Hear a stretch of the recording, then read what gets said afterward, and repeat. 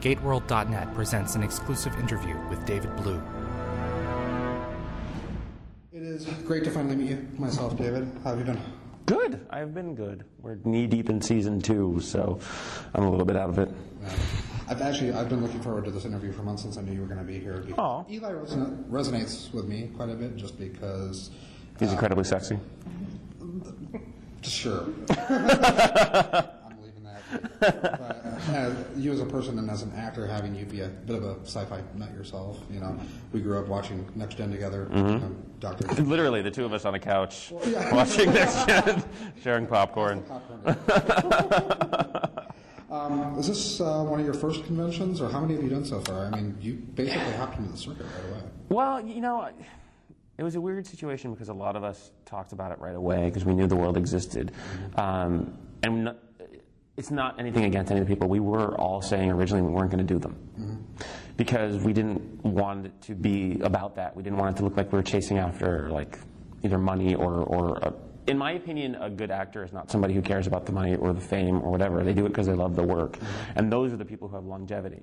So I never in a million years thought I would.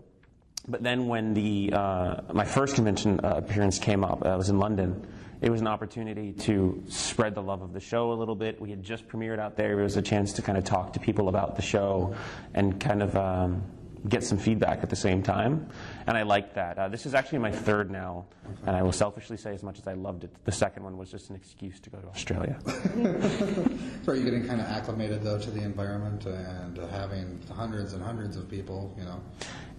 I went to Star Trek: The Next Generation conventions. You know, I've gone before as a fan, so it wasn't like a huge deal to me. On the other side of the spectrum, it is like going to Comic-Con, which we did back in July. That was the big thing. I think it was the first time that I was ever on the other side of the table, really, and that was something to get used to. The fact that people were asking us questions, because I don't know if you know this, I waited in line for the True Blood panel last year.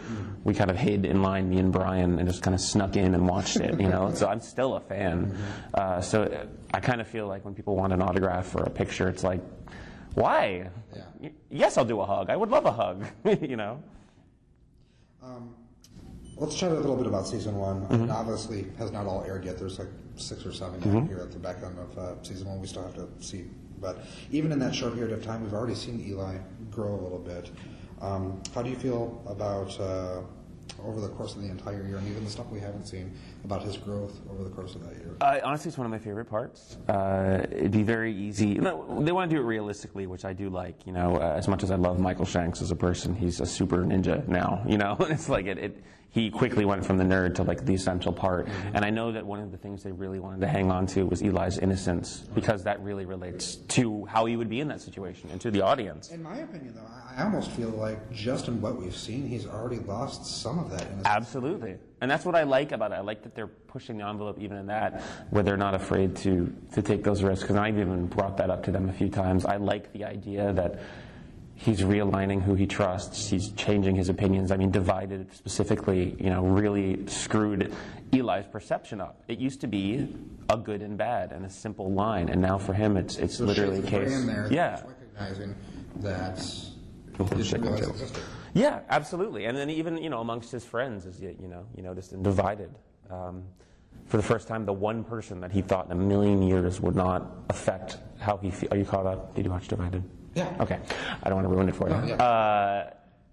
The one person who he never thought in a million years is the one person that he's just like, I don't know if I can trust you anymore. And that's a huge thing. I think it's making Eli grow up and start to realize maybe he needs to stop slacking and he needs to start kind of taking responsibility for his own life. I love that about it. There's been this Young versus Rush dynamic since the beginning, and Eli seems like for the most part he's tried to play both sides of the fence, and he'll answer to Young, but at the same time, you know, Rush still kind of has Eli in his back pocket because of the technical side. I think it's more that he respects Rush because he kind of, other than his personality, he kind of maybe almost a little bit could imagine himself becoming him. But it's also a warning story. It's kind of a way, Eli doesn't want to become that guy. So I think for more than anything, Rush is somebody to look up to, but Young is somebody to respect. What are some of the challenges for you as an actor in adapting your method and style to like a genre series? You're a long way right now from Ugly Betty. Although I have met a few fans who like both series. It's kind of cool. Were you saddened by the cancellation? Very much so, except I'm still friends with a lot of the cast, and Becky Newton alone already has another show. Like, I know they're all going to be going to bigger and better things. Did they try to get you back for the finale? A few times this past year, they called me for episodes. They would pitch things, and I was totally up for it. I even talked to the Stargate people in MGM, and they were really excited, said, go ahead, do some more episodes. And then I don't know if the writers just changed their mind or just some things never really worked out, so it just never happened. I was a little bummed. I would have loved to come back and wrap up that storyline because I loved playing Cliff, and they're a great group of people. But as far as the acting, no, we're lucky, and I think it's part of the reason we all literally get along as friends and family in this cast, is we all come from a theater world and a really well-trained world.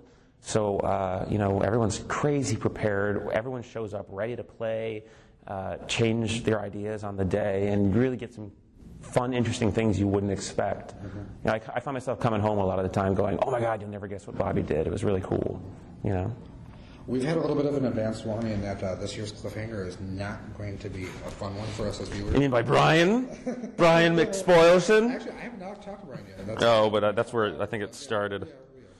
But, do you care to clear that up, or maybe give us a tidbit? Not a spoiler necessarily, but something to... Having seen episodes 11 through 20 on DVD, I will say that I love it. I really do. But watching the second part of the two-part season finale, I found myself getting angry that I had to wait to see how it got resolved, which is ridiculous because we were shooting it at the time. So I knew how it got resolved.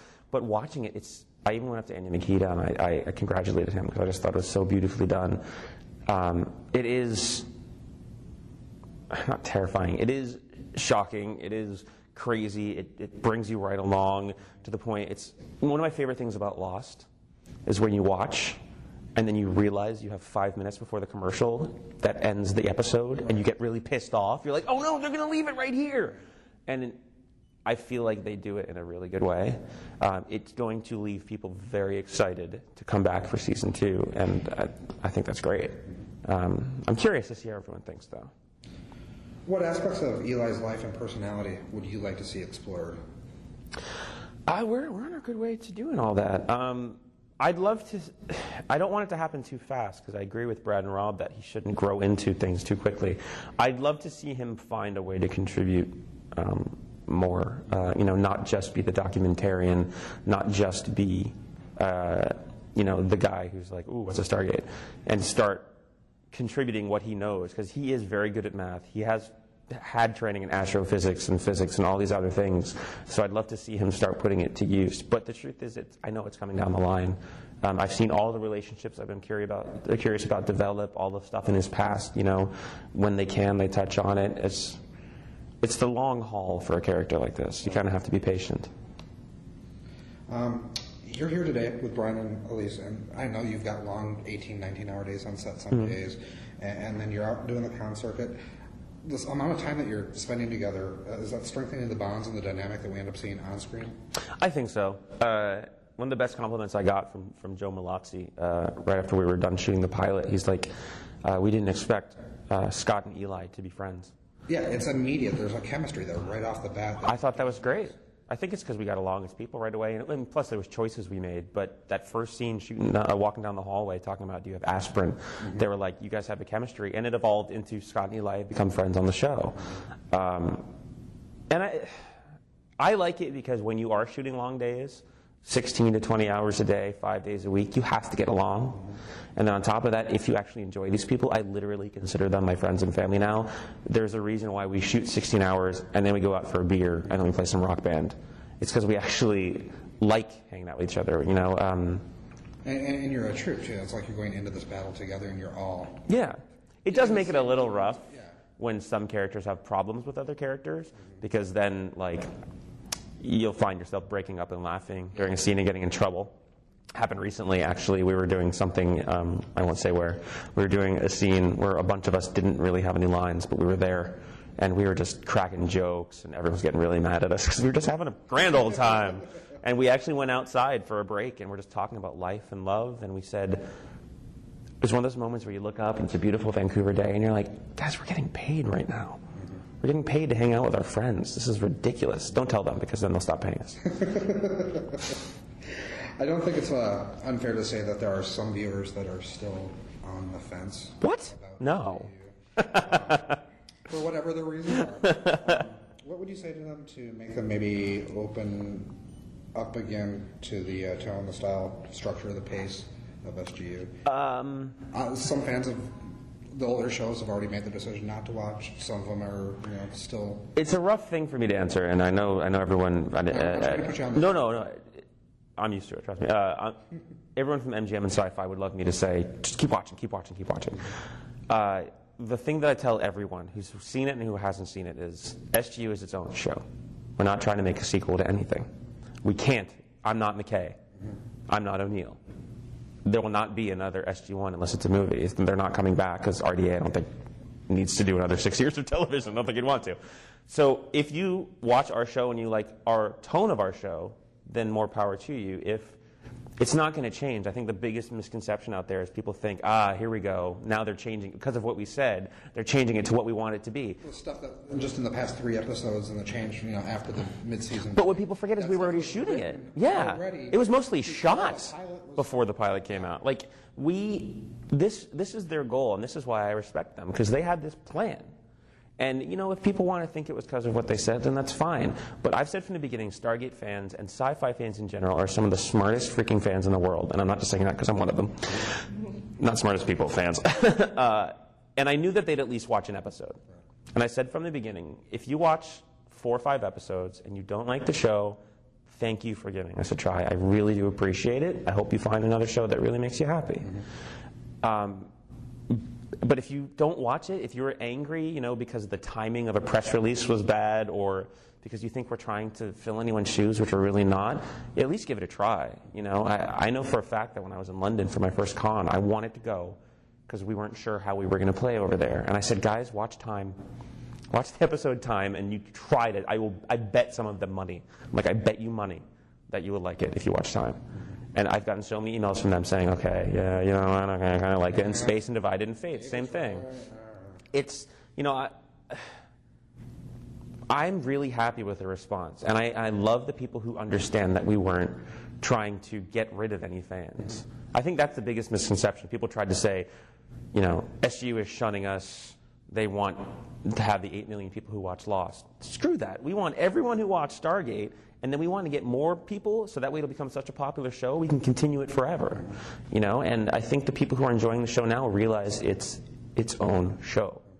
We have episodes like Time, which are crazy and sci-fi, and then we have episodes like Life, which show you the character part. Then we have like Space, where you get to see aliens. It's exciting for me, and maybe I'm selfish because I like watching the show. I devour the DVDs and the scripts when I get them. All good things in time. Yeah, and that's another thing too. Beginning of SG-1 is completely different from the end of SG-1, not just because of the cast, but just the tone. You started having a more serialized format the later on you went, and Atlantis was completely different than that. Having watched all of the show, I can tell you that for a fact. And it's the nature of television, and television changes itself too. Sitcoms have gone the way of the dodo. Now it's single camera. Well, that's because that's what people want. Any message for fans in general? Fans of you and just fans of the show? Thank you. I am completely humbled that anybody wants to come to the conventions. I'm humbled that anybody wants to email. Feel free to email my site, my Twitter. I apologize. Okay, thank you, and I apologize because I work so much that I usually can't get back to people, but I try, and I promise you I read every email and every Twitter. I just don't always get to reply. But more than anything, I appreciate everyone who's given us a try, whether they love it or not. And anyone who's respectful, which I think 99.9% of the fans are, anyone who's respectful, I'm right there with you. I'm at the convention complaining because why did Worf and Troy sleep together? Imzadi, come on. I'm humbled by the passion of Stargate fans, and I just hope that we keep making them happy. And I'll say, 4 or 5 episodes into season 2 right now. It just keeps getting better and better, in my opinion. But Well, you talk to me in mid-season too, and then we'll see.